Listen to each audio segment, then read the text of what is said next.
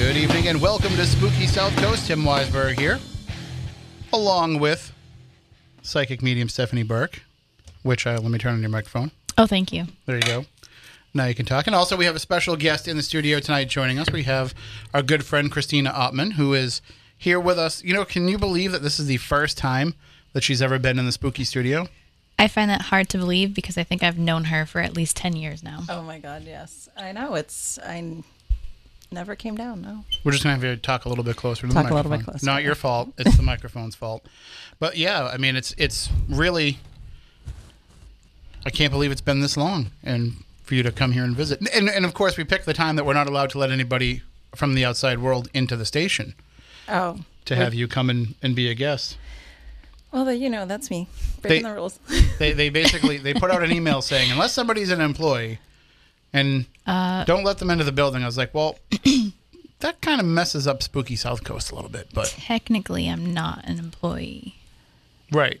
Yeah, because you're not supposed to be here. Moniz isn't supposed to be here. He probably invented the coronavirus, so. I think I rank higher than Moniz.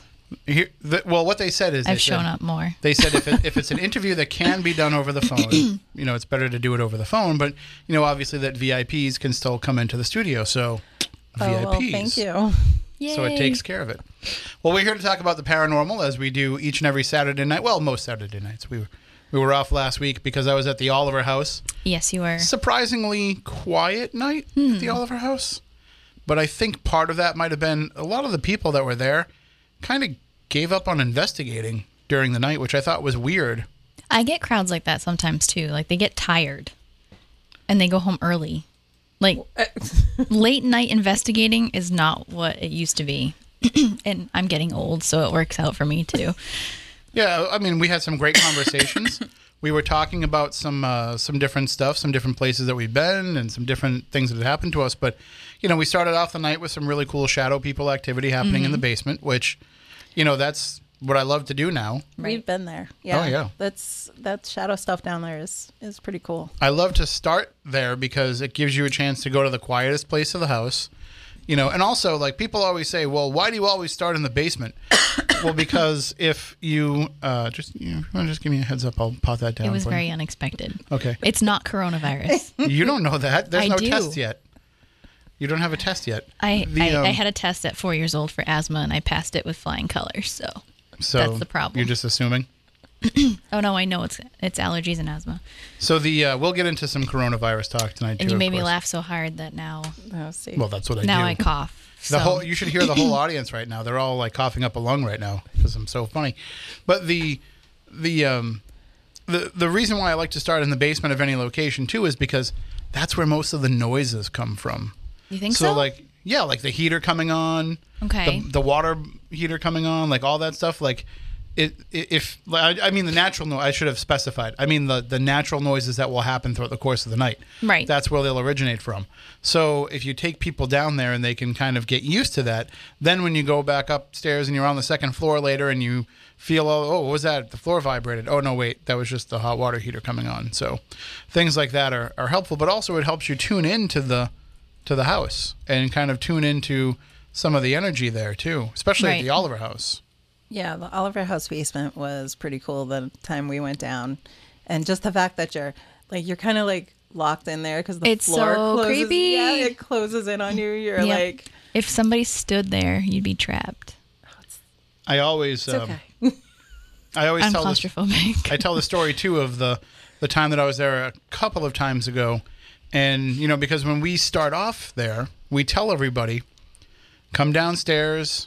If you don't want to do this experiment, don't come down because, like, if you're somebody that can't go 30 seconds without turning on your phone, don't come downstairs. Yeah. Because we need to sit in the dark and get used to it.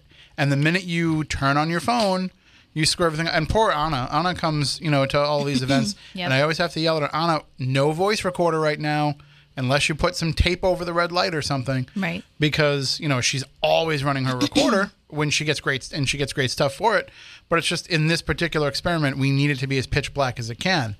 And so it's always pretty tough to have to tell somebody, you can't use that piece of equipment that you want to use.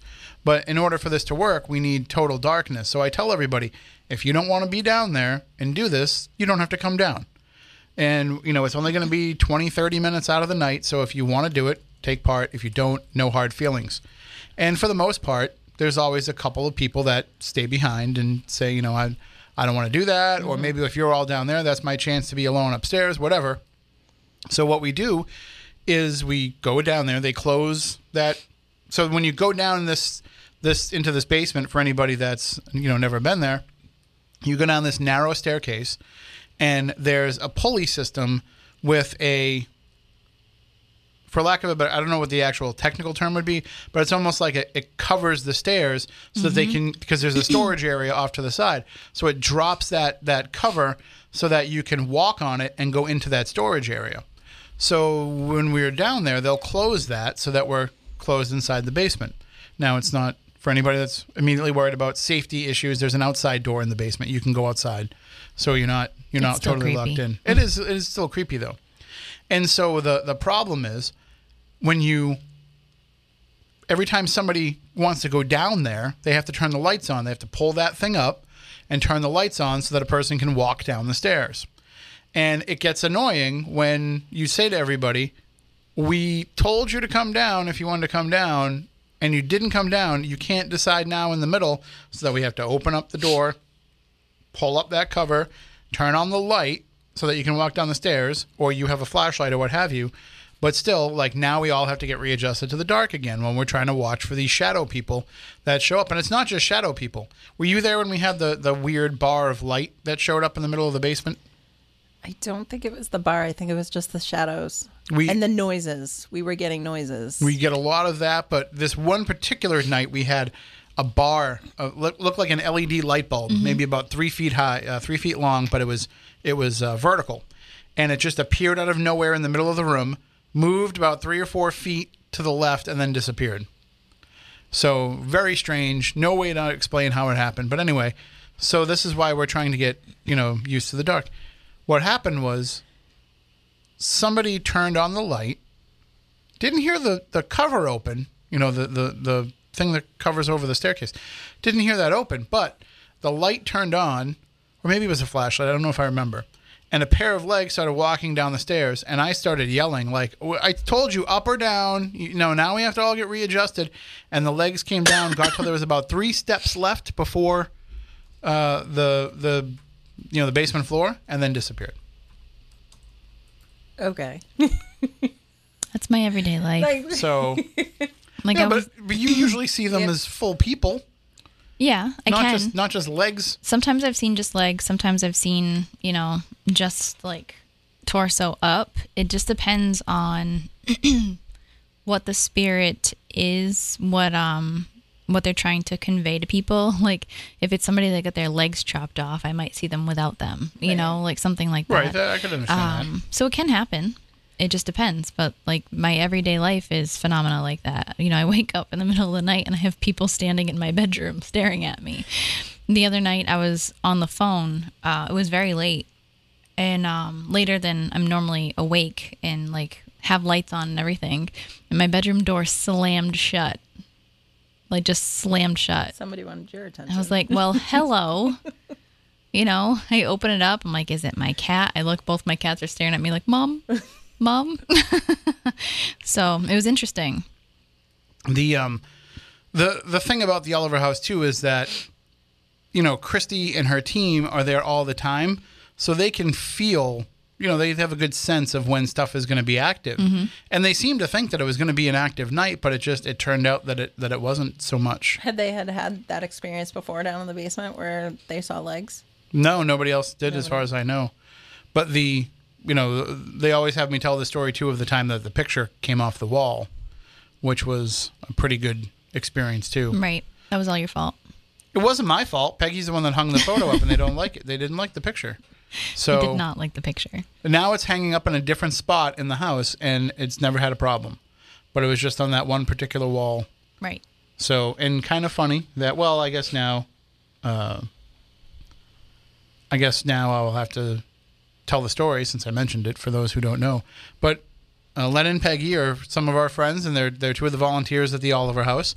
And by the way, for anybody that is listening, the Oliver House is in Middleborough, and it is tied into the American Revolution, It was owned by a loyalist family.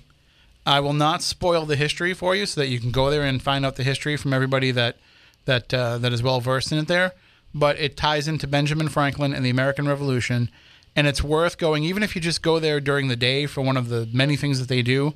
If you're not a ghost person, it's worth going to check out because they have done so much great work, and it's really been the paranormal world that has helped refurbish that place. You know, when we first started going there, it needed a lot of work. It didn't have running water. There were no indoor bathrooms. You had to go into a porta-john outside, which is okay, in the summer, but not so much fun in October, November, December. But the work that they have done there in running these ghost tours that Christy's put her heart and soul into, they've really been able to make a big difference there. And so Len and Peggy are two of the volunteers. Peggy had received a picture. I shouldn't say a photo. It's not a photo. It's like a painting type thing. But she had received that from somebody, and she said, "Oh, that will look good in the Oliver House. It fits in with the decor and the aesthetic of the Oliver House." So she went earlier that day, and she hung it on the wall. All night long, we investigated. Had a pretty good crowd that night. It was a big night. They probably had 40 people in the house, which I think is like what they max out at. So everybody going up and down the stairs, opening and closing the door, stomping around, all that kind of stuff. This thing never moved. Well, after everybody had gone home, all the guests had gone home and were cleaning up and putting everything back together and just kind of hanging around talking, all of a sudden we heard this smash. And I thought Paul, who was one of the other investigators there, he was walking around with his homemade SLS system. And so I thought he had dropped that because it came from the other room and it was a smash. So that was my first thought is that's a laptop breaking. And so I said, "Paul, are you all right?" And he's like, "Yeah, I'm fine." He was standing right next to me, but it was dark, so I couldn't see him. It's like, "Oh, well, I guess it wasn't you." So we go over there in the room, and this picture that Peggy had hung up was on the floor, the glass smashed into pieces. It had taken down a clay pot that was on the mantle with it, too. Oh, my gosh. And, which was weird enough, because if the picture came down, like it would have had to have come straight down to hit this pot, because it was right underneath it. Otherwise, if it just fell off, it should just go down. But instead, it would have had to have come down. So I'm like, well, maybe the nail bent or broke or something happened. So we go and we look at the back of the painting, the picture frame, and it is one of those sawtooth, hangers that you do. And then we looked at the nail on the wall that it was put in, and the nail was pointing up at a 45-degree angle. And Peggy said that's how she had hung it. The angle of the nail is 45 degrees, and those claw teeth caught onto the nail, which means in order for this thing to have fallen off, something had to get underneath it and flip it. And now if something came underneath it and flipped it, it's probably not going to hit that pot that's underneath it. So that means something knocked the pot off too. So very interesting that happened, after everything had, it was a pretty active night that night too. It might have actually been the same night as the legs and the bar of light, but still, it's the stories that they tell of stuff that happens there even after the events is always fascinating. Christy sent me an EVP she caught a couple of weeks ago, I think it was, where she left her recorder in the closet, the Ben Franklin closet, for those who are in the know, and you can hear footsteps. So you can hear her. She's walking in another part of the house. You can hear her far away talking. She was the only one in the house. You can hear her going around, and then you hear footsteps in the closet right next to the recorder, which was pretty cool. That's cool. So definitely worth getting out there and checking out for anybody that hasn't. They run different events all year long. They have both pro nights, they call them. If you're somebody that has experience with paranormal investigation, they have amateur nights. If you're somebody who has never done it before and you want to try it for the first time, they can accommodate you either way. Although this pro night was, half filled with amateurs. So it's not like it's a requirement one way or the other. If the date works for you, you can just go when the date works for you. And then you get to go there and look around and see all the things that the money that you pay goes into. So after the whole event was over, like Christy talked to me about the money that it takes just to operate the house every year, to keep it open. And so they have to have like a base level of things happen there just for that.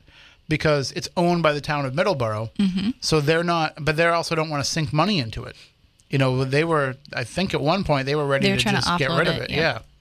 So they were willing to relinquish their rights to it and sell it to somebody else. And you know what would have happened if they sold it is it would have gotten torn down. Nobody's going to take a 250-year-old house and, right, you know, spend the time to refurbish it. They're going to knock it down because it's a pretty prime piece of land. Mm-hmm.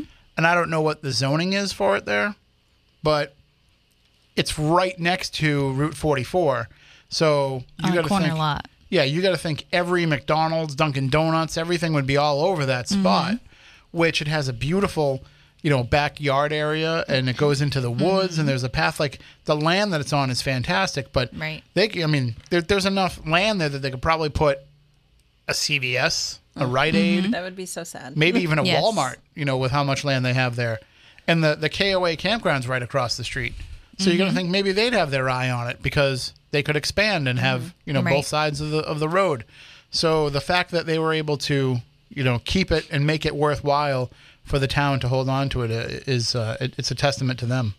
It's beautiful. I mean, some of the pictures that I've just recently seen, I'm not sure who took them, but they're just gorgeous. Just need you to go a little closer. Sorry, I'm going to keep reminding you the whole time. They're gorgeous. I mean, they've done so much work, and they just put so much into it. But even the staging is amazing. So right now the shutters are out getting redone. I heard that was happening. Yep. So those will be back on, and she was telling me about some of the other plans. So if you're a history buff, you have to go check it out. I mean, Barry Richard, who hosts the show here weekdays, you know, he's not a paranormal guy, but he's a huge history fan. And I was telling him about the Oliver House one day, so he went out in there and checked it out, and he said, I had no idea it was there. It's such an awesome thing to have, like right in our own backyard. So absolutely check it out if you have an opportunity. So Lamone sent me this photo. I told him I didn't want to see it. Yeah, and he wants me to look at it while we're on the air. He said it's your sugar mama. I don't know how this is going to go. I don't know if this is something I remember the last one he sent, and that makes me afraid to look at this one. Well, while you're looking for that picture, what I do want to say of the Oliver House is when I realized that Tim could talk you into any small space with 20 people. Yep. Like, literally. We were in the basement, but we were in behind that big, what was it, the AC unit or something. He had like 15 of us stuck behind there, and we're going, do we realize how close we are to people we don't know? Yes. Well, we wouldn't be able to do that now with the coronavirus, but that's the Underground Railroad section. So, you know, everybody wants to go over there and find out about it. We could have done it in shifts, but everybody just runs over when you start talking about it. But I'm just saying, you can talk any of us into going into the smallest space. You know, Tim wants you to go, sure. I'll have to show you the pictures that I took of the room that is in my house that they used to put the slaves in during the Underground Railroad. I think the last time we talked about it, I told you I'd never been inside. I finally climbed in there. Oh, yeah? Yeah, and I took photos. So did you pick up on anything while you were in there? I went in and out as fast as possible because, you know, bugs. Bugs are a thing. But it was very interesting. It felt very different than the rest of the house. Almost like totally like untouched. You know, Hope you didn't unleash anything then. I could have. I was thinking bugs. I could have. Well, I mean, we investigated. Stephanie and I investigated a restaurant in downtown New Bedford, which I won't talk about right now. I won't say the name, but we went all through, and there was all kinds of tight spaces down there. But I think my gold star moment, like star on the forehead of good job, Tim. You got people to go into this area. Good job, was Tim. when we were back in the day when we can investigate Battery Milliken. Please don't go into Battery Milliken at Fort Tabor. Right, illegal. They will prosecute. They will find you. But we used to have permission to conduct events there and investigations.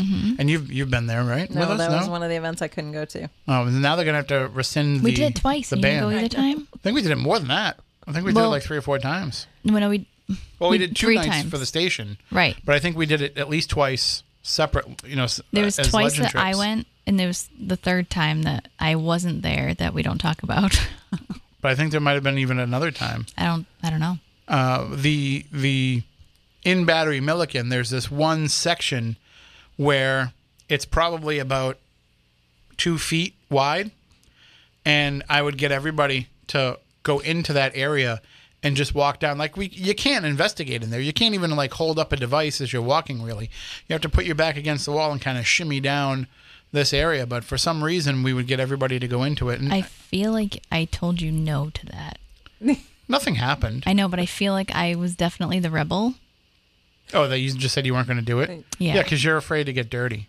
I'm not afraid to get dirty. I don't want spiders in my hair. Well, I think that's understandable for anyone. There's probably spiders in there. But yeah, if you're on an investigation and you're not getting into like tight confined spaces, you're missing out. Right.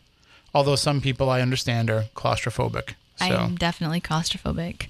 There was that time in Battery Milliken where we went with Kristen and you decided to go lights out completely. And no amount of flashlight in that place anyways. You could go in there with the highest powered flashlight that you have and shine it down that hallway, and you still can't see anything. It's that dark in there. And you went lights out in that teeny tiny confined space, and I thought for sure I was going to poop my pants because I hate the dark. And your poor son, who was, 10 at the time? Probably, yeah. Like, all I felt was this little hand go into mine. I was like, oh, honey, it's okay. Your dad's mean. Yeah, so I have, like a 700 lumen It was something flashlight. ridiculous, yep. And when you go into Battery Milliken and you shine it down, because it's like an H shape when you walk in, and when you shine it down the hallway, it's like the light goes maybe a few feet out in front of you and then it dies out. Yep. Yeah. And it should theoretically be powerful enough that you should see it at least go, further down, if not all the way down. But then, I don't know if you saw the Ghost Hunters episode that they filmed there. Probably. This was the last season of the original version. Yes, because that was the episode I was on. So it was, they were telling the story because, they did this thing where the producer reached out to me, got all of my stories. They talked to Stephanie. Stephanie was on TV. They if I remember it, they didn't say that you were a psychic medium. Yeah, they told me that it wouldn't fit with their narrative, and certain cast members didn't like psychics. So they skipped over that part, but they asked me for like stories that I had. So I gave them a whole bunch of stories because I'm thinking this is great. They're going to feature New Bedford on Ghost Hunters. It's going to help. It'll help the military museum raise money. People are going to want to come in here and check it out. This is before the city said we couldn't go in there anymore. So there was all this excitement about getting this spotlight on national TV to help out the military museum. And I gave them all my stories and everything. And I expected, not that I care about being on television, but I expected that they would have me at least tell the stories on TV. Now, I don't like being on TV. I don't like seeing myself on TV. Right. Nobody but does. I want to make sure that the stories get told correctly. Right. Because not that they don't tell them correctly, but the minute you go from somebody's personal account to somebody else recounting somebody's personal account, it just allows for there to be some discrepancy in the story. So I was very upset when they told me that they didn't need me to come and film. And I'm pretty sure it was because I was working for another show at the time. You totally forget about the part where they wouldn't even tell you what TV show it was for. They lied to you and told you it was a new one. And you didn't find out that it was actually for Ghost Hunters until you gave them my name and number. And they called me and they said, well, we lied to Tim, but we're just going to tell you that this is for Ghost Hunters. And I immediately called you. Still, freaking out because I was like, oh my God, what do I do? Do I say yes to this or not? And my heart was definitely with the military museum because, it was near and dear to our hearts at the time. The guys that were in tears telling us, like, because of you and because of your event, we're able to keep the heat on all winter long. Right. They used to close down in the winters. And they're donation only. They have nothing, no funding from the state. We did an event one year, and I think we handed them a check for like $2,000 or something, Yep. $2,500. And so they said, oh, now we can stay open all Yep. winter because now we can run the heat as opposed to having to wait to come back in the spring. And that's what we always did with Legend Trips events is we would say to them, it was Jeff's idea. He would say to them, like, okay, we're going to give you a check, but please tell us what you're going to use it for so that we can go back to the group that came tonight and tell them exactly what it is that they're spending this money on. Yeah, I was always the one that was explaining to my friends that I wanted to come with us. And this is what they do. I mean, literally what we're giving to them, they're giving back to the property that we're going to. So the story comes out, the episode comes out, and I tuned in and watched it. To be honest, it was the first episode I'd watched in a long time. That's just because my face was on it. You wanted to see it. Well, I stopped watching paranormal shows when I was working on them. I actually think Dave Francis told me that night that it was the first time he's watching it in like years, and it was only because my face was on it. So I appreciated that because he's a tough critic. I look at it like I didn't want to be influenced in any of the storytelling that we were doing on the shows that I was working on. So I kind of tried to avoid it. But I watched that one, and they're telling the story about, they're like, oh, somebody saw the shimmering man at the end of this hallway. And like the shimmering man became like the whole focal point of the investigation. Like I giggled every time I heard it. They're trying to catch the shimmering man. I'm like, that was my story. I'm the one and it wasn't just me. We were with a whole group of people, including Christy. So it was myself, Christy, Alicia, Frank and Cindy. I think we were all there together. And what happened was we were filming Jeff Belanger's PBS show, New England Legends. And we were doing an episode on Battery Milliken, but on Fort Taber in general, because I had that experience where we thought it was the roof caving in on us, the sound that we experienced, but that was really turned out to be what we terrifying. Think is phantom cannon fire. And we're there telling that story for New England Legends. So Jeff has to go film some stand-ups. He has to go do some intros and those kind of things. And so they say to us, we're going to go over here and go outside and film some stuff. And if you guys want to investigate while we're doing it, that's fine.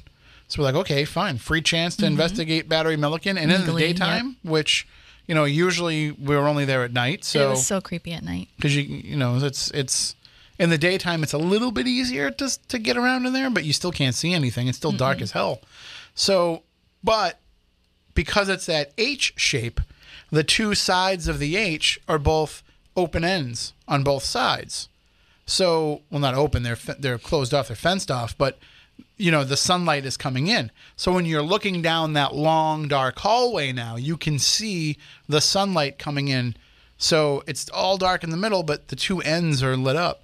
And so we just happen to be standing there looking down, and as we're standing there looking down, we see this figure. It's the shape of a man, probably about 6 feet tall, and moving around, walking around, not going just back and forth, but actually like kind of moving around in that area.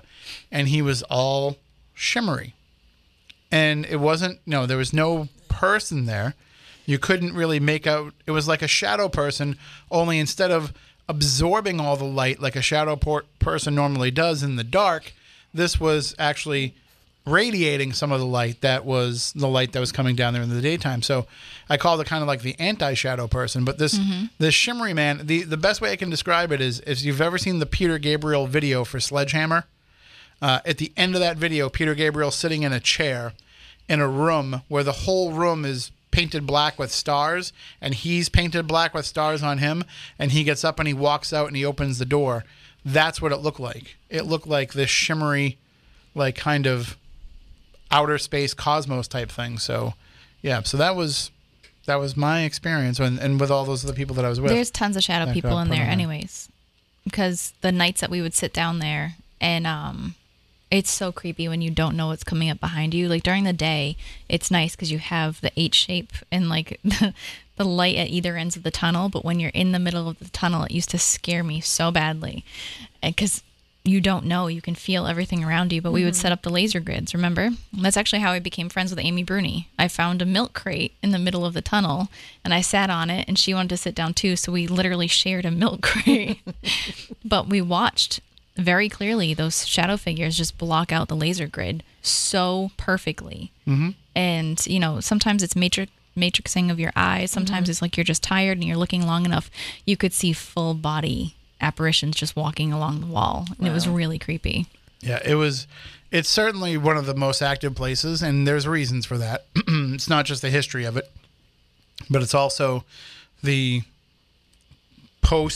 I don't want to say post-history because it's all history if it's happened in the past. But, after it was being used it was actually never used as a fort, really. But it was attempted to. Right. In the days after that, and since the city's owned it, it's had a little bit of a sordid history. And some of that sordid history plays a part in what you encounter there. But again, I want to remind everybody that you cannot go there do not go in there. And one of the things is we said to them, like, let us do a few more events so that we can raise enough money so we can shut it all down, like lock it all down with proper gates. I think that's what it was. You were planning another one, and I was like, I'm definitely going. And then all of a sudden, you got from the town. You're like, yeah, we can't do it. I'm like, so what? I got called before the park board, and I don't know if I've told this story on the show, but I don't know. I don't know if you did. I will. You will? Well, a little bit. I Okay. just got called before the park board, and they said they were very upset that I had never gone before them again for permission, previously for permission, but everything was handled to the military museum, so I didn't know, and so I guess maybe they weren't fully informed about what was going on. So the head of the park board did say if the city solicitor's office, which is the legal representation of the city, if the city solicitor's office says it's okay, then we'll be okay with it. And the city solicitor happened to be there in that meeting, and they asked her, and she said no. So that was pretty much the end of that. They did try to, work with us and say, you can still have your event, but you can only go into the fort itself, into Fort Rodman, and you can only go on the grass. So that would have not been a very good event. No. So we said no. We would not be able to do that. But, maybe we can try something sometime again where I miss it. Maybe we can do something where we do the military museum and just go on and stay on the grass of the fort. Just not charge what we normally charge, charge a little bit cheaper and just give all the money to the military museum just to help them out. But it's certainly, it's a shame because that could be something that could be just like the Oliver House where they could do it in perpetuity and it could keep raising money for the restorations because they need, I think it's just under $2 million to repair Fort Rodman itself. Right. So without even taking care of like the batteries or any of that, just to do the repairs they want to do on the roof of Fort Rodman would be almost $2 million because they need to go up there and there's all brush growing up there. So they need to clear out all that brush and then they need to reinforce that roof. And it was terrifying. It was so scary. I'm afraid of heights anyway, but so am I. That was not a good experience. I remember just trying to get up the stairs and Tim's like pushing me up, like, go. I was like, I'm terrified. It's so scary. Because if you look at the fort, like right on the corner, you see this like little thing with windows. It's a lighthouse. And we had to like climb up into like these dusty, dirty, falling apart type like little room, and then you go up inside of it. There was two different areas we had to climb into. And Tim and I get up there, and you can literally see the entire city of New Bedford. Wow. It was actually like beautiful because it was all lit up at night, and like we were both standing there like in awe, like we weren't even talking to each other because of how pretty it was. But then we looked at each other like, we got to get down now, and are we going to be able to get down because it was that scary.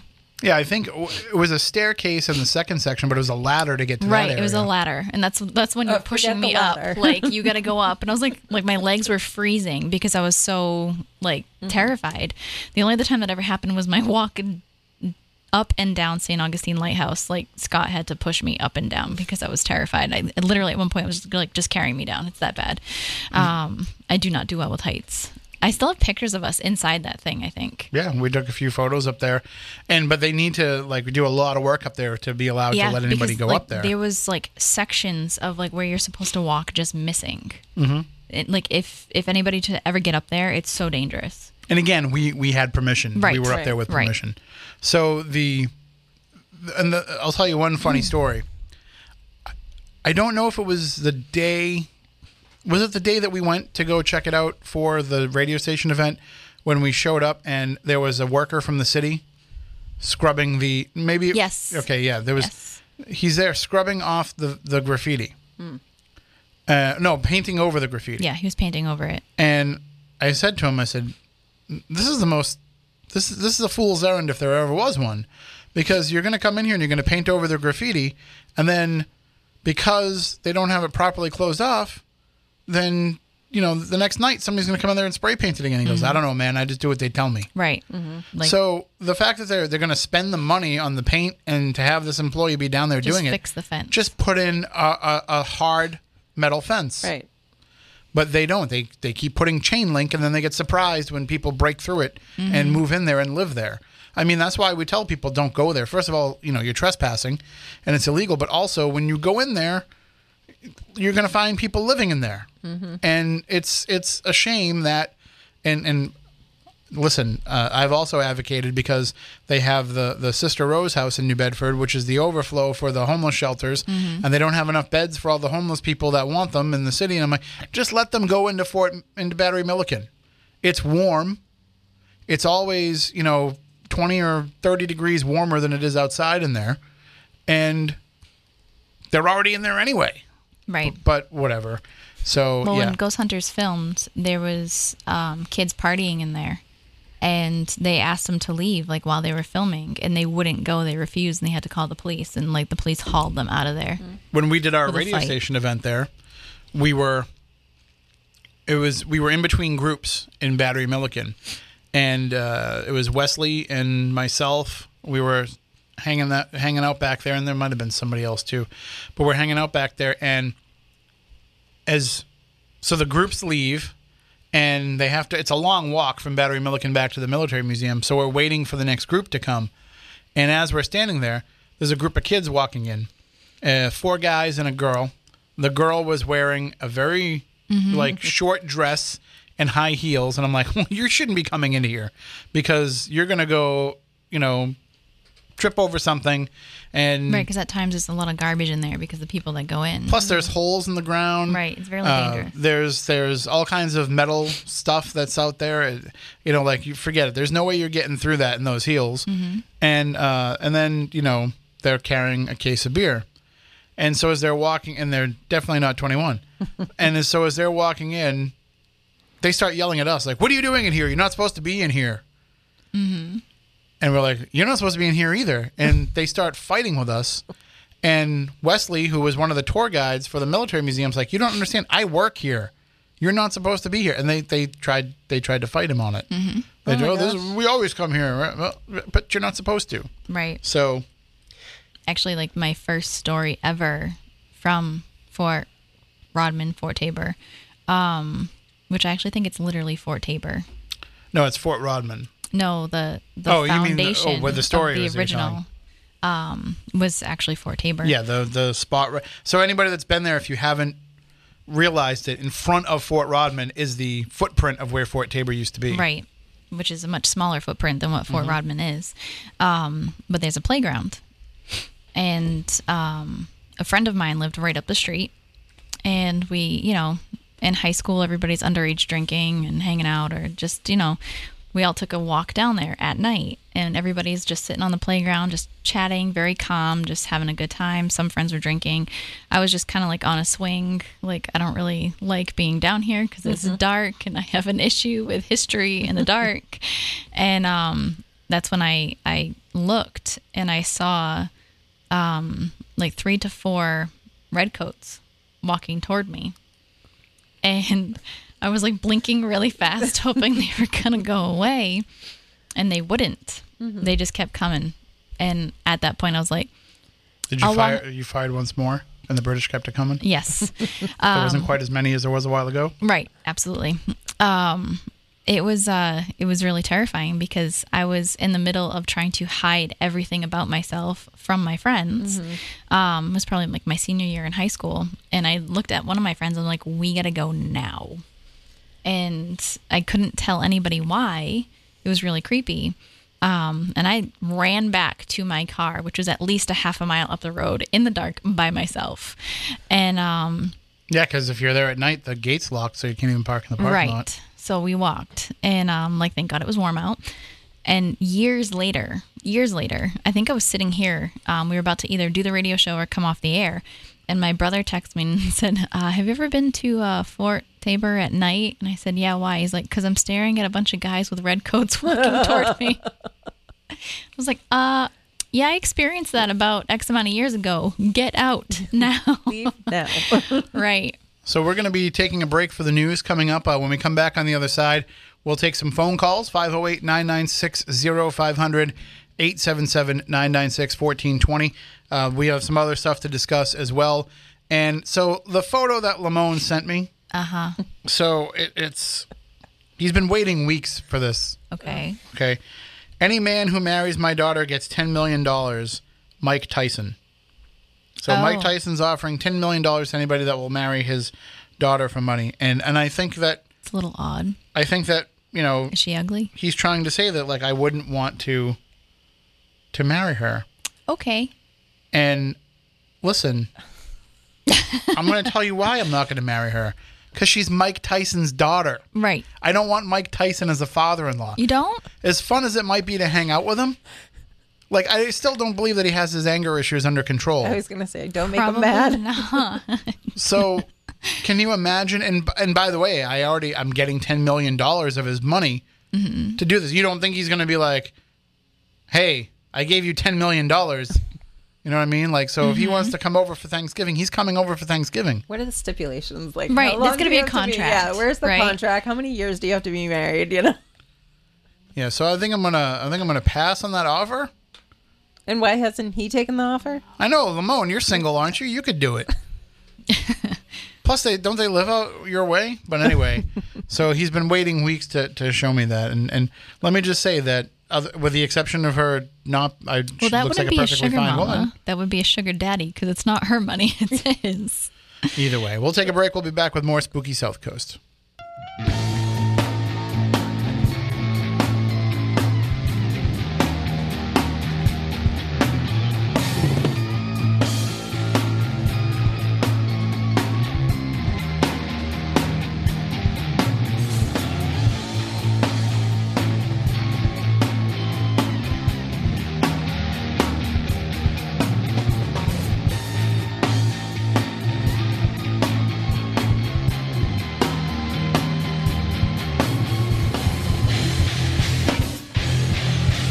Welcome back. Hour number 2 of Spooky South Coast.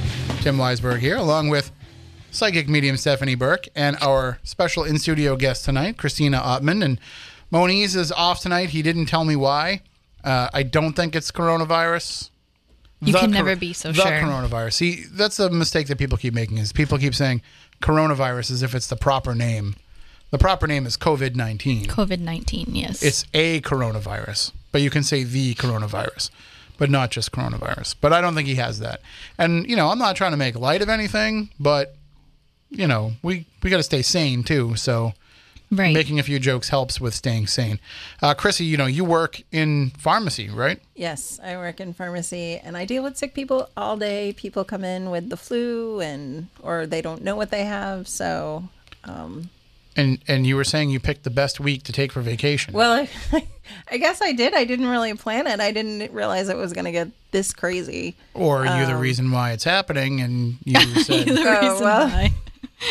I didn't know I had that much influence either. Well, it's gotten kind of nuts around here a little bit, like going into all the stores, definitely no toilet paper. I was in Home Depot earlier today, which for a while, Home Depot and Lowe's were like the place to go to get your toilet paper. Really? Yeah, because they stock it there. They have it. Yeah. And they have tons of it, and nobody ever buys it from there. Right. So they had a whole bunch. So, on the radio, everybody was saying, if you can't find it at Walmart, can't find it at Target, can't find it at Stop & Shop, go to Home Depot, go to Lowe's. So everybody went there and started buying it all up. I was in there to buy a rake. I needed a rake because my rake from last year was broken. Because your bidet is not here yet. We're going to get into the bidet. We're going to get into the bidet in a few minutes. But the rake, I needed a new rake. So I said, I'm going to go down to Home Depot. People aren't really going out shopping, so it won't be that bad to go to a Home Depot on a Saturday. Still wrong. I was wrong. There's definitely tons of people in Home Depot and, gross people. Not that I think, like, if I go into a store and there's gross people in the store that are not covering their mouth and they cough and all that stuff, I don't think I'm going to walk out of there getting the coronavirus. But now that you're paying attention to it, you do realize just how gross people are. Yeah, Dave Francis was saying saying that the other night, and he's like, I never really watched people, and now I'm like watching everything they're doing. So I went into Stop and Shop over here across from the radio station the other day to get lunch. And I've been going over there and walking, getting in some exercise when it's been nice. So when I walked over there, I was like, I got to use the restroom before I start shopping. So let me go into the men's room. By the way, if anybody's listening from the Stop and Shop in Fairhaven, I'm sorry to tell you, you have the grossest bathroom on the South Coast. They all do. It's really bad. I mean, like the Fairhaven Walmart, they try as hard as they can. And I know all these stores, they try to keep it clean. It's not their fault. It's just the people have no respect for the restroom that they're using. So I go into the trick in the Walmart in Fairhaven is you go to the bathroom in the back. People always forget that Walmarts have that second bathroom, at least the old design had that second bathroom. Well, it's the original bathroom. They never had one up front until Target showed up. That's where to go. That's where it's at. Although sometimes in certain places you go in there and somebody's doing something and they shouldn't, and I don't mean a number 2. So I feel like this is going to be the weirdest conversation going forward from here till the end. It's going to get very weird, and it probably won't be paranormal. Good thing I have cannolis. But I go into the Stop and Shop restroom, and I'm using the urinal. And there's an older man who comes in and uses the urinal next to me. I'm having visuals. I know. Why are you envisioning? What are you envisioning while I'm using the urinal? I don't really know. Sure. Listen, there's a couch. That's all I'm saying. I think it's been a long vacation for Chrissy. So I'm using the urinal. The man next to me is using it. Then he goes and he starts washing his hands. So he's washing his hands. At least he's washing his hands. Right. And he's washing his hands as I'm finishing up. And then he looks at me and he says, now that we got this damn coronavirus, it takes me longer to wash my hands than it takes me to take a leak. And I was like, how long were you washing your hands for before? The happy birthday rule has always been the rule. I've heard ABC rule. Same thing. It's the same song. But I was like, it's always been the rule. What were you doing before? Like, that just shows you how gross people are. That, like, to be honest, he probably wasn't washing his hands at all. I've got a meme while we were sitting here from my best friend that says, since everyone has started washing their hands like we're supposed to, we'll be working on shapes and colors next week. That's pretty good. I have to say, it's terrible that this has to happen, that we have to go through something like this. But if it makes some pretty good changes in society, like we'll start covering our mouths again when we cough or sneeze. That'd be wonderful. Yeah, or we'll make sure that we don't expectorate everywhere. Although I'm a big spitter. Mm-hmm. I have to admit, I'm a parking lot spitter. Why? It's just habit for you. You just have to spit sometimes. Sometimes you just got to hop only in up parking and lots. Well, where else am I going to spit? I'm not going to do it inside the building. That's gross. No, but like out a window, random times, or do you only have to spit in a parking lot? I'm just saying, like, if I'm going into a place, I spit before I go in. Okay. He's going to keep a journal now of every place that he takes. No, just try to make you think about it. That's all. But I spit in the parking lot before I go into the building, not in the building. Well, that's good. Perfect. Or if I spit in the building, I spit in the toilet. Not in the sink, in the toilet. Well, thank you for that. This is very serious. So anyway, so telling coronavirus stories.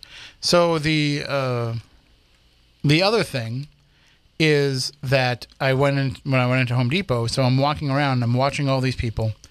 And because I was on the phone, I was talking to somebody on the phone. So like as I'm kind of just wandering around talking, because I didn't have a Bluetooth or anything.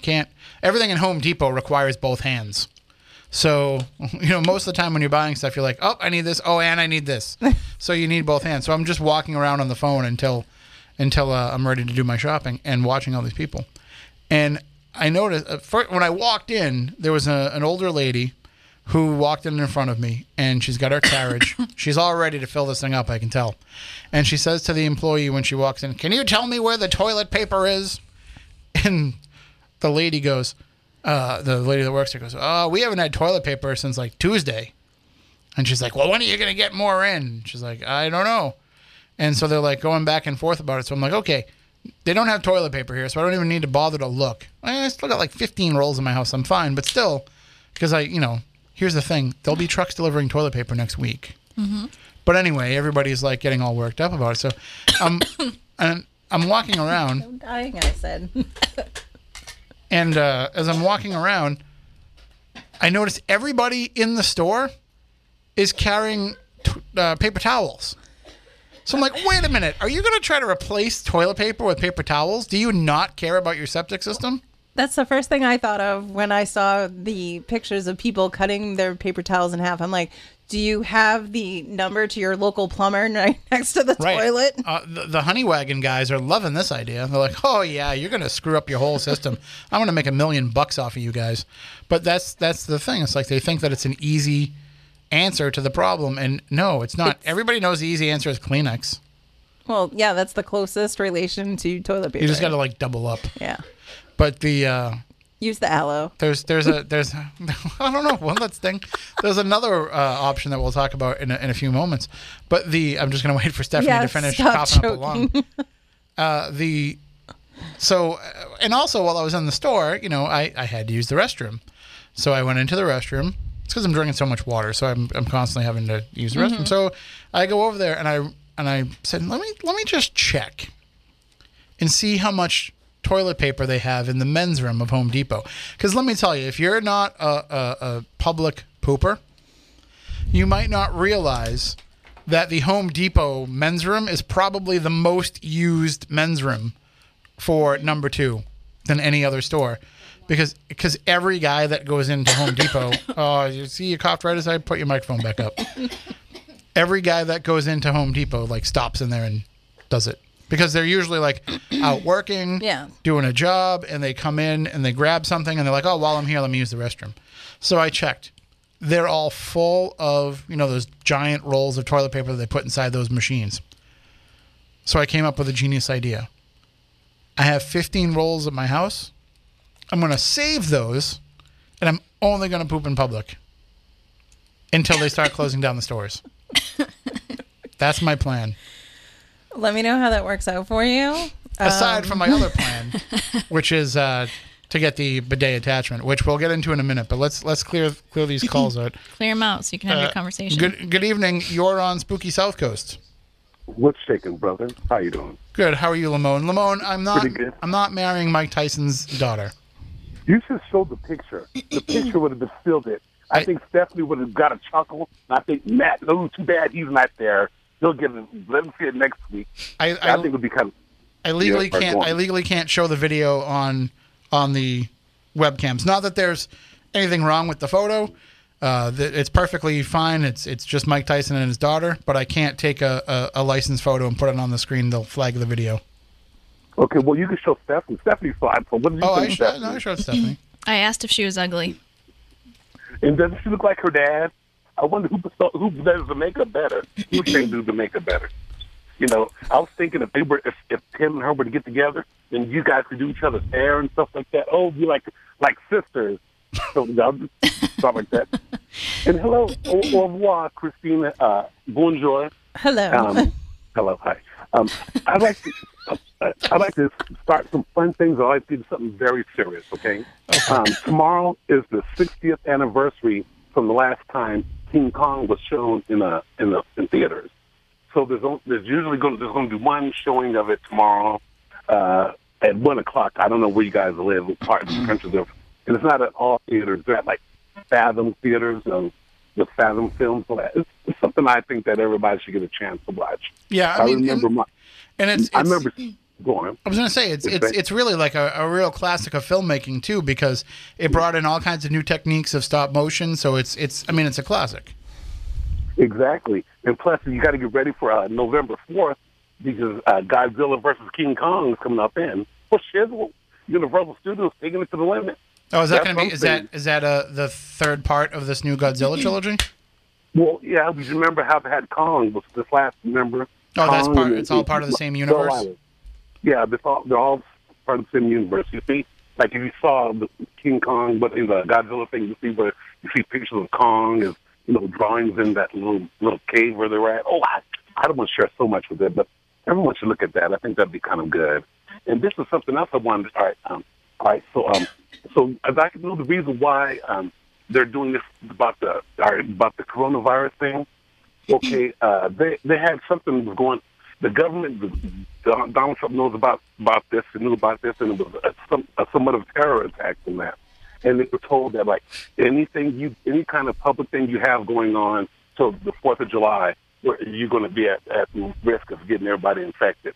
So that's why they were doing that. And instead of, like, why not play the game without the fans and like NBA was going to do? Right. So they decided not to do that because of that. That's what they did. A lot of people don't realize that. And maybe Donald Trump will talk about it after he gets out of office, if he's voted out of office. But I think that would be something.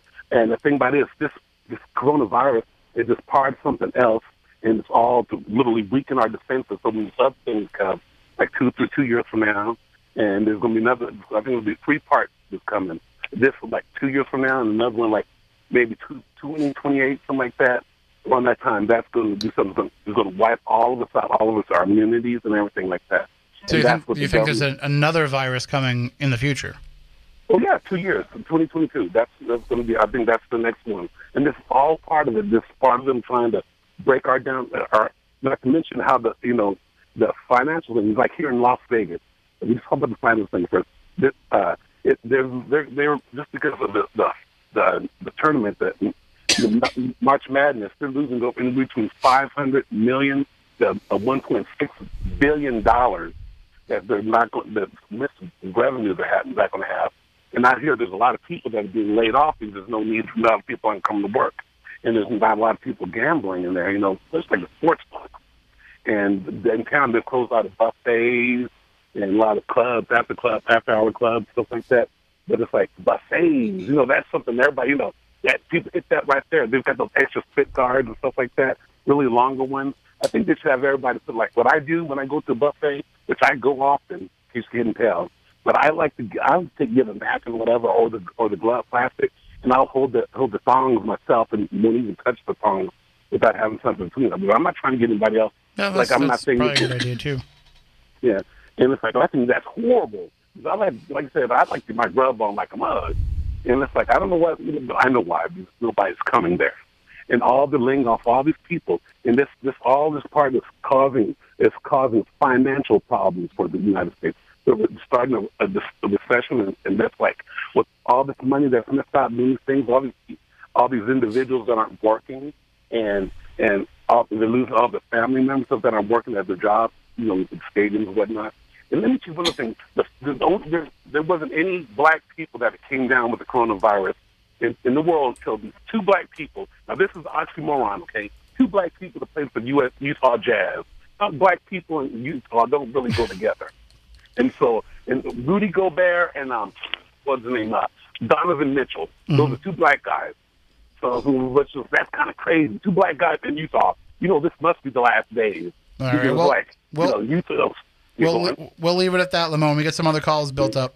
All right, thank you, everybody. You guys all have a wonderful, you too. Good night. Bye, Lamone. Bye, Stephanie. Like I said, I hope and see you soon, Christine. I don't know, Christine, but maybe I will.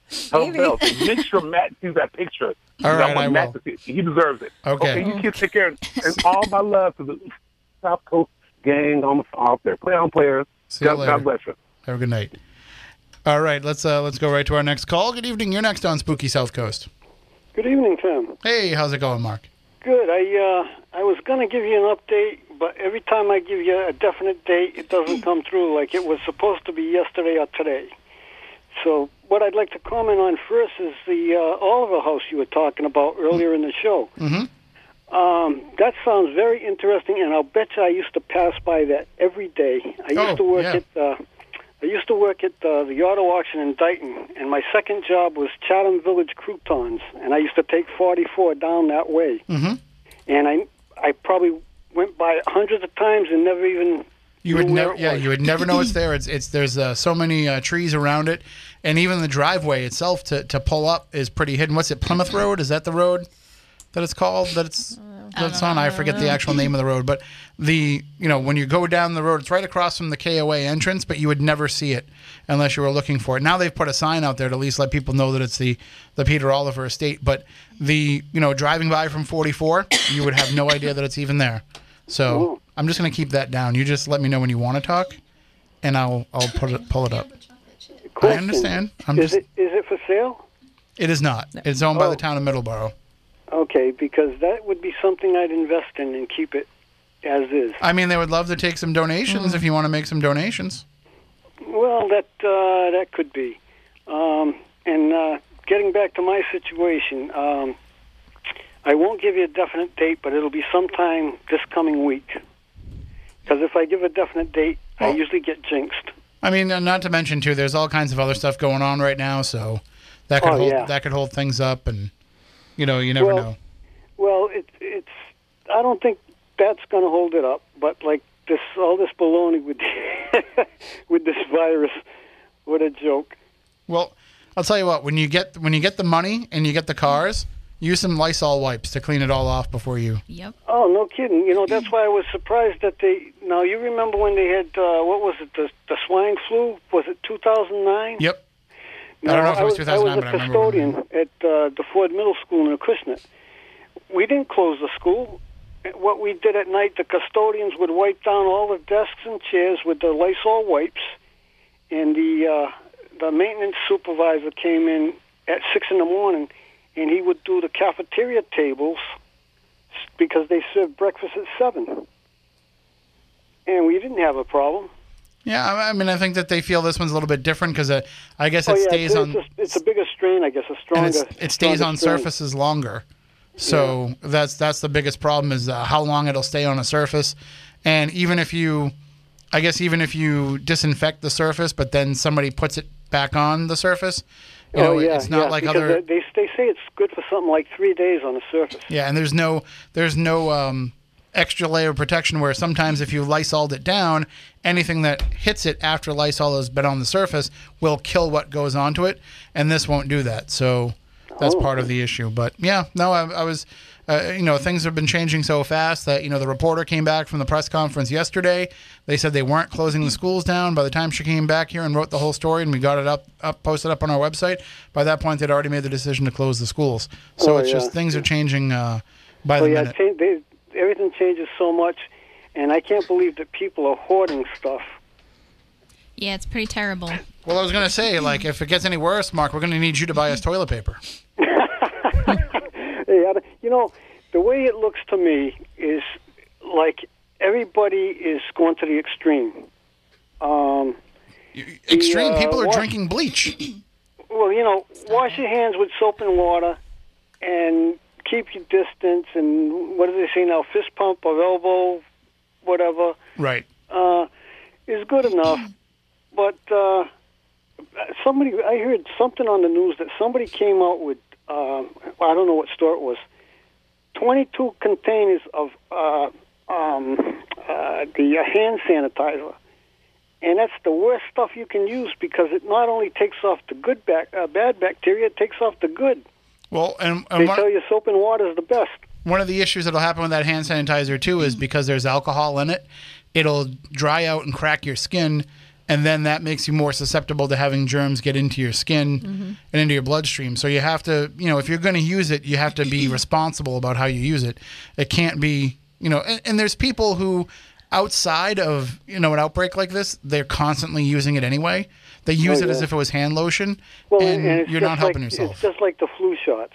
Now, when I was working as a custodian, they would say to me, "Oh yeah, go get your flu shot; it's free." And I never once took one. Yep. And when I was so glad that I didn't, I think it was one school in Providence or Cranston where one of the vials broke. They had to have a hazmat team come in and clean it up because there was mercury in it. There was all kinds of stuff in it. So I don't even touch flu shots. I don't blame you. I don't either. All right. Well, thank you for the call. We're going to try and get to the next one before we run out of time. Have a good night, Tim. We'll be talking. You as well. Chrissy, do you get a flu shot? No. But you see people come in and get them all the time? Yes. Yeah. Yep. And I promote them to get it, but I personally don't get one. I don't see the need to put the flu in my body already. Nope. Or the formaldehyde or... Also, when I get the flu, I just have the flu. It's not that big of a deal. I've only had it once my entire life. I've always let my body fight its own, build up its own. That's what I do too. Tolerance to everything. I know that if I after so many years, I'm going to get hit with a bad cold, or if I when I moved, I knew as soon as I moved, I'd be there a couple weeks and I'd get hit with some type of cold. And I did. But I've always let my body build itself up. And that's the way I've always looked at it. I try to never take medications. Of course, we talked about what I've taken now, but generally, like, I've never taken like cold medicine or anything like that, because if you don't, you'll just learn to fight. And all you're treating with that anyway is the symptoms, you know? So if you can get through the symptoms, you're better off learning to fight it yourself. So, I mean, I know it's not great for you for business to say things like that, but... Well, I mean, like I said, I still promote people to get them, but it's their choice. I believe, you know, it's my choice not to get one. By the way, not that I'm an anti-vaxxer. I don't want anybody to get that idea. No. Vaccinations are necessary. Yes. But I just, you know, I know my body and I know what I want to put into it. So if the flu shot was a true vaccine that could prevent all strains of the flu, I would take it. But whereas, you know, the flu that I'm going to get is going to be different than the flu I got a shot for, that's just the way it's going to work out, then I don't see the need to actually put the flu in my body or all those other things that are involved in it. Right. So, all right, let's take our next call. Good evening. You're next on Spooky South Coast. Hi, how you doing? Good, how are you? Good. You know, you were talking about the flu shots and all that, and the old haunted houses. There was the so-called haunted houses across the street from Lincoln Park. You remember that? Across from Lincoln Park? I don't know. Yeah, just before you go over into Fall River. Near the one by White's. You know the restaurant that's out there? Yeah, the house that was by White's of Westport. Yeah. Yeah, so we get this call a lot. We get this brought up to us a lot. So I did some research into that for a book that I wrote called Ghosts of the South Coast. And what it was this house that was sitting there abandoned. It was a former residence that was purchased by a funeral home. And the funeral home was using it to store all their extra coffins, all their extra caskets and stuff like that. So people were looking into the windows and seeing caskets and freaking out and all that kind of stuff, which is where the legend came from. But then I've heard stories from other people, especially police officers from Westport, that would say that they would, you know, get calls there because it was alarmed. The alarm would go off on its own. They'd get there, nobody was around. They'd see things in the windows when they went to go check it out. So, you know, in some circles, people try to debunk that and say, oh, that house wasn't haunted. But then there's other people that say, no, I've been there and I've had experiences. So either way, I mean, it's torn down now. So. Yeah. And another thing, when I was a young guy, I lived on a farm. And we used to go with the cows, you know, the trough there. And we used to use a Sears Roebuck catalog. I paid it. Wait, for what? Come on now. You don't know what you're talking about? Ripping off a paper. Okay, all right. I was thinking of something else. No, but that's what they used to use. Because they didn't have toilet paper at the time years ago. I'm surprised people aren't even talking about leaves. I mean, when you're a camper, that's one of the things you would take a tree leaf and use. Why don't you make like a tree and get out of here? I would like to say that I am very high maintenance and I prefer Charmin Ultra Strong. And, you know, when I was in the service, I took a shot for something. And, you know, I broke out with a rash and everything. My hands swelled up and everything turned red. It was penicillin. Oh yeah, no. I'm allergic to penicillin. Yeah, I can't take amoxicillin. So which is a version of penicillin, but and they had to give me another shot of something else. But my fingers swelled up. They turned all red. My whole body, my face and all. Some people are allergic to penicillin. Yep. No, absolutely. Yeah. Okay, buddy. All right. Well, have a nice thank you for the call. Take care. Bye now. And yeah, that's not uncommon. There are people who are allergic to penicillin. Mm-hmm. I thought you were going to say the Sears catalog. I know. I thought he was going with I think I just like zoned out there for a second because he was talking about having cows, and then he's like, you know, we use the Sears catalog. I'm like, so for what? Yeah, your choice was to either use the cow or the Sears catalog. Like, what are you doing? Because there's something else you could go now off. I'm having more visual. There's something else you could go off on the field and the farm and use a Sears catalog for. We got to move on. I already know. I know who it is too, but we need a little bit of sanity back in this. I'm not sure. How is that going to be because sanity? when I take that call, it's only going to keep going with what I was just talking about. I'm used to that. I'm not used to the Sears catalog. So one of the I know tonight is very not paranormal, and I apologize for that. But I think people. This is a topic that people want to discuss because they're a little bit. Although only part of these calls have been on topic. That's all right. We're having some fun. We need this. We need this after this week. Right? We definitely do. Like it has been a very stressful week. In my life, I can never remember things closing down like this, except for the blizzard of '76. I think that's the only time that I wasn't born yet. Whatever. I missed it. By 12 years. I was little, but I still remember that you couldn't go anywhere. But this, I mean, I don't ever remember having sports when the shut NBA down. canceled the season. That's when I was like, because before that I was like, it's not as bad as everybody says. When the NBA canceled the season, I was like, postponed the season. I was like, yep, okay, now things are serious. Yeah, and then watching SmackDown last night in an empty building and like everything is just strange and weird. But it's been so much like nonstop news, and I've been here. I worked 14 hours on Wednesday, 12 hours on, just putting out all these news stories and everything. I haven't even gone and I haven't made Midnight in the Desert videos to promote the night's episode, which is too bad because on Thursday night I had a really, really great, every show has been very good this week, but Thursday night was really fun because I interviewed a guy whose job it is to take care of a frozen dead guy. Yeah, I saw that. He goes like every 2 weeks and he packs this dead guy who's frozen in ice with new dry ice to keep him below 110 degrees. But why? Because the family pays him to do it. That's really weird. Mm-hmm. Why don't they just remove him? They seem to think that someday they'll be able to resurrect him and give him a new heart and bring him back to life. Shut up. So they froze him when he died, and this was in 1989, and they've kept him frozen ever since. He's in a tough shed. Like a tough shed, like you can order for your backyard. He's in a tough shed in a town in the mountains of Colorado. Oh my God! And so this guy, Brad Wickham, treks up every 2 weeks to repack him with new dry ice. And once a year, the town where this shed is located has a festival called the Frozen Dead Guy Days, where everybody comes and they dress as the frozen dead guy, and they have what they call the blue ball, where everybody's like, dressed as if they're frozen, and they have music. But what's funny is they said they bring in national acts. They've never had Vanilla Ice or Iced Tea or Ice Cube. Oh my God! You would think that'd be a natural. Wow. Okay. All right. He went there, and I have to make a correction. It was a blizzard of '78. Sorry, I was thinking of my sister's birthday. For some reason, it popped into my head. I keep unplugging this computer. Hang on. So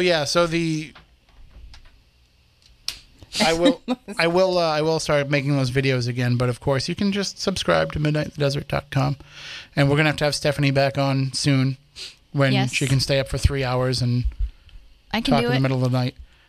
We had a medium on last night, a psychic on last night by the name of Vincent Jenna. Mm-hmm. And, we were going to be talking facts about Friday the 13th, but it took a turn. Yep. And he started really talking about like positivity in people's lives and negativity and all that stuff. It was a very fascinating conversation, but very, very boisterous guy. I think you would love him. Okay. I'll have to introduce you to him. He's, what's that college in England where you can study mediumship? Arthur Finlay. Yeah, he went there. So I think. I could go and take classes right now. It's not like a 4-year college. Right. But yeah. But I think you would. I think you guys would have a lot to talk about. There's one other thing that we wanted to discuss tonight because this came up on Facebook the other day, and I don't think people understand that we live in an area where this is not uncommon. As all of this stuff is coming out about people not being able to find toilet paper, not knowing what they're going to do if they don't have toilet paper. By the way, you still have a shower. Like, worst case scenario is just do your business and then jump in the shower and hose off. Right. Mm-hmm. Like, come on. Or go out in the yard and blast yourself with a garden hose. Or rub your ass across the carpet like a dog. Oh my God. I yell at my dog like, we have plenty of toilet paper. Don't do that. We can say ass on the radio. Just go wipe. Did I? Yeah. Well, I guess we can now. Okay. So no, yeah, we can. So anyway, the thing that popped up, it was Porter that posted it, right? Yes. Porter started it all. So he posts about this bidet attachment that you can attach to your toilet. Mm-hmm. That first of all, I didn't know this existed. And he tagged me in it. And as soon as I saw it, I said, I actually need one of those because I've always wanted a bidet. First of all, like fancy people have bidets outside of this area. This is one of those conversations that have happened many times, and I think to myself, I am squeezed in a weird sandwich between my boyfriend and my best friend. But usually these conversations don't happen in front of everybody else on social media. No. They just happen in front of you in the car. Right. But here we are. So, he was... Like, world, welcome to my life. He was kind of interested in this idea of this bidet, and I looked at it and said, I'll get one of those. I didn't know they had these. Like $30, I'm down. I'm totally going to buy one of these. And you just hook it up to the water tank, to the water line in your tank, and it has an adjustable Yes, there's nozzle, options. There's options. And you can blast yourself clean. I literally just texted him because he sent me a screenshot that says his is being delivered on Monday. And I said, you need to FaceTime me for the first time that you use it because I need to see how this goes. When he's actually using it, or when he's showing it? Need to see his face. So you want to see him as he's sitting there on the can, done with his business, and he says, all right, now it's time. I just want to see how ridiculous it's going to be. Because I'm not going to be there to hear him scream. I almost think like that needs to be a Facebook Live for everybody to see. Let's pull him in and see what he says. Like just shoot it from the face up. I think Porter, if you just shot it from the face up, and you didn't show the nether regions, I think that would be a perfectly fine Facebook Live video. Oh, I didn't. I hit the wrong button. There we go. Now he's in with us. And by the way, hitting the wrong button is also something you don't want to do with a bidet attachment. This is true. I mean, I think TikTok would go crazy if we TikToked it out there, Whatever you need to do to get it out there, I think people are going to want to see this. But I don't know if you're aware of this or if you were aware of this till we mentioned it in the thread, but like most of the houses around here have bidets, or the older houses. I mean, I think that's why everybody's so friendly when I come up there. Yeah, we are very clean people. You can shake the hand of a person here even during coronavirus time because we have bidets. Well, yeah, I mean, and it's it's a clean thing. Now, it's funny how I'd always looked at these things and thought, oh my gosh, what in the world? And then my cousin and her husband, they had one gifted to them when they built their house, and so they installed it. And you have to know my cousin's husband. He's probably one of the most country sounding hillbilly guys that there is. And he's like, man, I'm going to tell you what, once you go bidet, you'll never go back. I mean, he loves it. And I'm like, it's like a car wash for your bunghole. Oh, God. And the funny part about it is there's people that are seeing this and being like, oh, well, I just made my own with a dishwasher sprayer and a whole, like, wait, first of all. That's the redneck version. Yeah, first of all. We were corrected on that. Right. But then you're getting poop particulate all over your hand. I mean, come on. Yeah, well, that's the thing is you still have to like angle it and get yourself in there. This attachment, this bidet attachment, is perfectly lined up so to get you right where it needs to get you, and it's self-cleaning, so you don't have to clean it off. It'll clean itself after you did your use it. homework. I watched a video. Yeah, Oh my God. It's got these retractable rods. You just hope they don't go crazy and shoot out the wrong way. But they're there, and they come out and they clean you up and go away. But now you guys enlightened me to something here just a few minutes ago. We did. Oh boy. That the bidet is not the stop all end all for cleaning under the hood. No, you still need to use something else because you can't depend. As the analogy I use is, you can't always count on spraying off what's stuck to your car when you go through the car wash. So sometimes you got to do a little scraping. But it's not fresh when you go through the car wash. But I'm not going to sit there and let it dry like bird poop on my hood of my car. Yeah, but I still think that there's probably there's probably some aspects of it. Literally some aspects that you're going to need to use the toilet paper to get to. Well, if you don't use toilet paper, I would imagine there'd be aspects everywhere. Right. That's why you need to use the toilet paper first. Then you can do the little blast. And I kind of feel like they should go a step further and allow some soap to be blasted first. I would have thought no, because then you're getting soap in your toilet water and all the kinds. Then the dog is going to get sick when he drinks No, my out of dog it. doesn't drink out of the toilet. Oh, my dog does. If you flush, it's fine. Well, So now, Tim, Did you get one of these? Did you buy one? I have not yet because I want to go to Walmart and buy one myself. This is one of those things where I don't feel like I can order it online. And well, you can't try before you buy. No, I'm not, but I want to see it, and I want to get an idea of like the hand distance, like how far do I have to reach over to press the trigger? You know, like I want to make sure that I can understand the comfort level of it. And I want to make sure I get the right toilet seat to replace mine. It may have to be a Facebook Live. Because I'm just going to start with everything brand new, right? You know, what's the point of having a brand new bidet attachment and an old toilet seat?